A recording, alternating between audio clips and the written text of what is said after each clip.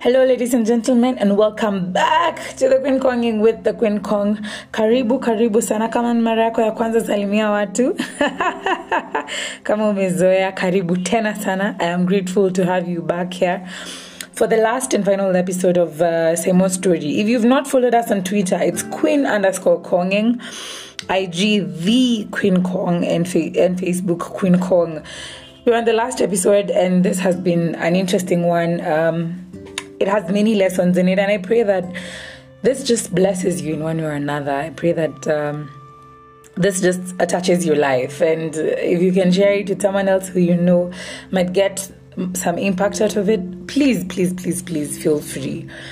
And so now our guy is in prison, and there's some levels of darkness that you don't ever think that you can ever see. Like, you just don't see your life in that level of darkness. You don't. When you sit down and think about your life playing out, I don't think prison is one of those things that you just see yourself. At this point, I might be in prison. Like, it's not even something that you easily consider for yourself. And this level have you searching for light so desperately because you are so aware of the fact that without any type of light, your soul will ultimately die in that darkness. And prison is one of those places that can kill your soul, that can finish your being and who you are. And talking to Semo, he was telling me that nothing would have ever prepared him for prison. He met all types of people in there, and among the things that he did was that he had a lot of conversation with people. He's a very lively person. I'd love for you to meet him one time. He's very outgoing and very sociable. And so he asked questions. He met people there and he asked questions. He asked them, how did you get there? And he says that they were not very encouraging stories, especially when you're below 35 years old and you've been imprisoned for life. That's your sentence. It's not very uplifting to hear that there's someone who's on their 20th year of serving life sentence, and, you think, oh my God, so this thing is serious. Like, this thing goes on.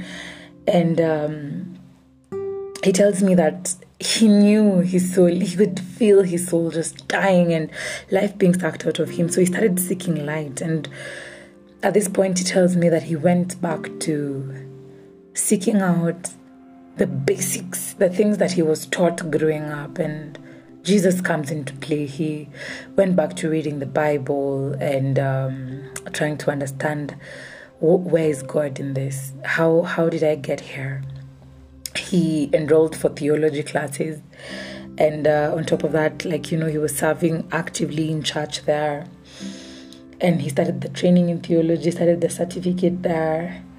And he tells me that one of the things that he learned very early is that prison is not there to reform you. There's no effort by the Kenyan government to reform you as a prisoner. The only effort that is done to reform is by organization outside. And it just had me question very many things about our churches. What role are they playing in such places, What are they doing to help in this reformation? Are they on the forefront of helping people like this, have a life and stuff like that? And he says that prison was time for him to think. And I think he did, because he had plenty of time to just sit by himself and think. And one of the things that he tells me he did. So my conversation with Simo was from when he was in prison. And I remember us having a conversation about, where do you think you lost your step? And this led him to writing down his life from when he was a child all the way growing up, just to retrace his steps and trying to see, where did I lose my step? And he tells me that was one of the greatest heart surgeries that he had, just to see where he'd come from, the greatness that he'd come from, the forgetfulness of all the things that he'd gone through, and the small, tiny decisions that made up this decision to doing this deal, and that eventually brought him to this place of, being at your knees. And now serving a life in prison and outside, guys, and wondering. So you see, one of the greatest darkness about prison is that you're in there and you're hoping that the people who are out here are the ones who are, fighting for you. And you do not know if they're actually doing everything that they can. You don't know if they're putting in the time and the resources, everything that they have. And I remember one time going to see him in prison. I only went there once, and the day I went, he said, he was telling me how his family, his cousins have never gone to see him. Like, no young person has ever gone there to see him. And he could count the people who had gone to see him with one hand. And he was telling me how when he was outside, he used to buy people drinks. Like, alikuwa ule msee anasababisha. And now he couldn't see any of those people. And he counted to me that only his mother, his father, his uncle and his aunt, and his wife, and 2 friends he had since he was in high school. Those are 7 people, and a few people from, like, I think he's one of his mother's friend from church. Like, about not less than 10 people are the people that he could count had ever gone to see him in prison. And it just made me aware of how lonely this must have been for him. Imagine just being in there and coming from a life of socialization and all these people, and then all of a sudden you're in this dark place and you can't even see your family. He tells me, his closest brother could not go, and him, it was because he was very traumatized by what had happened. And like, everyone is entitled to their feelings, but he just wished that they could. And so that was a very, like, for me, that just really opened my eyes to, number one, who are the friends that you keep? The 2 people who went to see him were friends from high school. Like, just, those are solid friends, but they'd not been friends throughout. They just heard about his predicament and just decided to reach out and just go pray with him and be with him and be present. And one of them, I personally have seen him, really be present for him. And then all these other friends that you've been drinking with, none of them is showing up at this time where you just need some connection with the outside world, you just need someone to come see you. And for you, that's enough, that someone actually went out of their way to come see you. But these people just don't. They don't. And outside, his family were just doing all they could, and they were in the appeal process trying to figure out how, they could bring him out, and they started the appeal process. The Court of Appeal, the justice system in Kenya is long and tedious.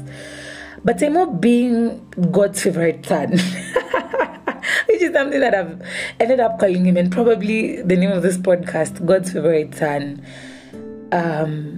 the process had actually went very fast for him, and he was arrested in 2019. Appeals started to be filed almost immediately after, around, I think, December, January, 2020.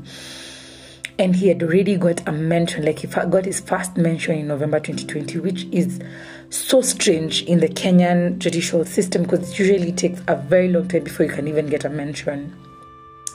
And the ball started running, and the case started in November 2020. And, in April 2021, a judgment was passed. And before that day, one of the things I remember very vividly is that the date kept on being pushed. But I remember talking to Seymour as the dates were being pushed, and he had so much faith. He knew God would do this for him. He'd now become a man of faith.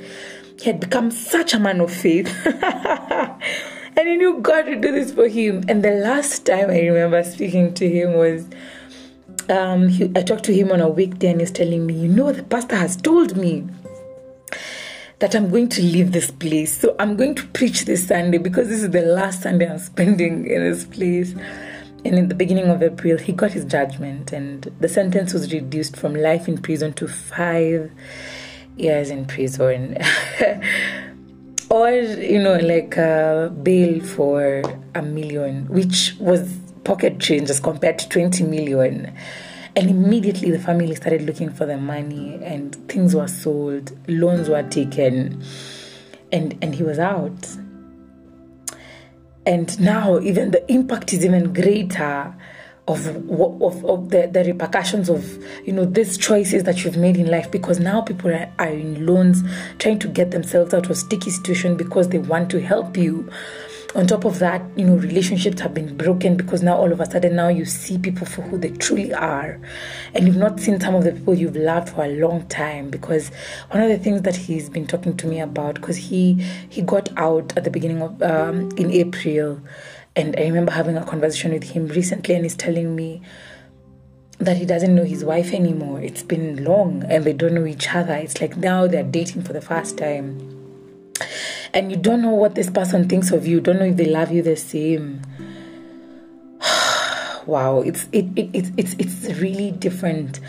And coming home is one step, but the restoration is even a bigger step and a heavier step and a harder step, because you're having to learn all these people. It's like you're meeting them for the first time. On top of that, you're learning to live with people. You're learning to be around people. You've not been doing this for quite a while. And it's like you have to relearn things that were very simple and things that were flawless for you. I won't lie to you. There's darkness in his eyes. There's deep-rooted darkness in his eyes. And I sat with him one day and I was asking him, what is it? Like, we talk and there's just like something just changes in your face and you go quiet. And what's going on? He told me that the things he's seen are hard. And they're tough for anyone, and he wouldn't wish prison on his worst enemy. He tells me that he don't know if he'll ever be restored to society, and he was only inside for over a year. He tells me that the things he saw are extremely morbid, and his mind just goes back to those things. And I know his family are currently looking for a solution for him and trying to see if they can get him counseling and things like that. But it's not easy, guys. It's not easy. It's just not. His son was a month when he went. His son didn't know him at all. Doesn't know who his dad is. He's being introduced to this guy for the first time. He doesn't know how to be around his own children, and you don't know how painful that can be for a human being. And so he's in process. He just got out, and I had to share this story with you because he's a good friend of mine, and this is a beautiful story with very many lessons that we can all pick from. And I want to be someone in this society that sees people like that and thinks about them.